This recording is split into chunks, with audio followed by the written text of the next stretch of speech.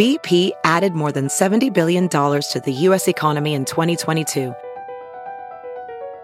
Investments like acquiring America's largest biogas producer, Archaea Energy, and starting up new infrastructure in the Gulf of Mexico. It's and, not or. See what doing both means for energy nationwide at bp.com/investing in America.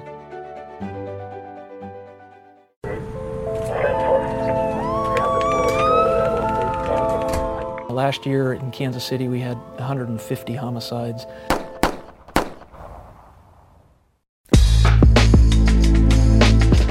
About 40% of those cases in Kansas City remain unsolved. Many are considered cold cases. A heartbreaking reality for dozens of Metro families. It's difficult, very difficult. Each victim has a unique story in life and in death, with friends, family, detectives, and prosecutors all fighting for answers. We're joining the case. This is FOX4 Problem Solvers Crime Files, the podcast. I'm Kara Small. Alonzo Thomas IV. He's my only child. Monique Willis is talking about her only son, something she's done almost every day since a gunman took his life 4 years ago. His homicide occurred a month before his 21st birthday. He's the father of 2 children, a 6-year-old and a 3-year-old. His youngest child he never met. Young lady was pregnant at the time. What she has to say is as much about her son's unsolved homicide as it is about herself, a Metro mom channeling grief into action.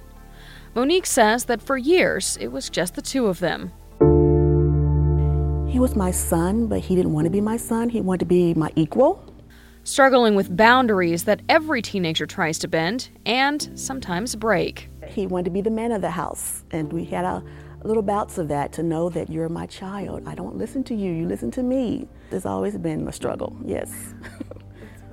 Yes, but that's my son. So, regardless of the situation, regardless of what we went through, you're my child, you're my only child. And what is the mother supposed to do? Protect her child in life or death. You gotta be there for them. Then one morning, April 5th, 2014, Monique woke up and she couldn't protect Alonzo anymore. The people that he was with are people that he associated with on a regular basis. That particular house, that particular day, I was told that he's hardly ever there. So for whatever reason that brought him there, I don't know what brought him there, but they know, and the people that he associated with, I can't call them his friends, because your friends wouldn't put you in that situation. Your friends would speak up on your behalf. Monique says Alonzo was at a friend's house just down the street from his. Witnesses said a black man with dreadlocks who wore black and white clothing shot Alonzo in the front yard of his friend's house. The gunman ran away.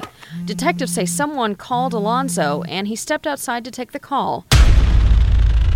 That's when the drive-by shooting started. A white vehicle may have fled the scene, but shots were fired. Alonzo, unfortunately, was hit. He was able to return to the address, but collapsed basically in the doorway of the residence and subsequently passed away. Witnesses told detectives by that time, Alonzo was covered in blood. He tried to apply pressure to the area as he waited for the ambulance to arrive, but it didn't come soon enough. Alonzo died just minutes after he was shot. What were you doing coming out of her house? Since the shooting 4 years ago, detectives have spoken to some people who witnessed the shooting, but they think there are others who can still help solve the case. Most likely were other individuals around, so we certainly believe that somebody out there has some information. Tips have been generated through Crime Stoppers, identifying possible people that could be considered persons of interest, but to this point the case remains unsolved. While the investigation into Alonzo's murder is stalled, his mother, Monique, isn't sitting still. The nice thing about this case is that Alonzo's mother is extremely active within the community. After the incident, she's helped other families, and it's time for the community to come up and help her. Monique is a mama on a mission. That's her organization, and she's using it to make sure Alonzo's case, as well as other homicides, are not forgotten. Mama on a Mission started because of Alonzo, because of his homicide, and me being in the community, letting people know about his homicide being unsolved. So if I'm in a community talking about my child, I know there's other families of the same circumstance and situation. So why not do it for you and yours as well? But Monique says it's more than that. It's more than searching for a killer, at least for her.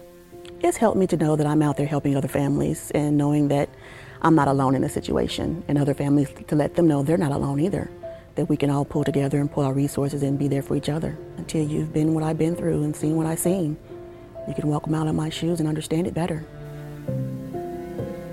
Mama on a Mission raises money to help families deal with the murder of a loved one. That money covers funeral costs for families who don't have insurance to foot the bill. Monique had insurance to pay for her son's funeral, but she says she knows many families who don't have that luxury. She believes that money isn't a battle a grieving family should be facing when dealing with a homicide. In the process, I've learned that others do not have insurance. They don't know, I guess, as far as understanding the insurance or being able to afford monthly insurance. But I was fortunate enough to be able to have my own insurance. Monique also has a resource for other moms, dads, and families who've ended up in the same situation. She works as a liaison between families and the police department.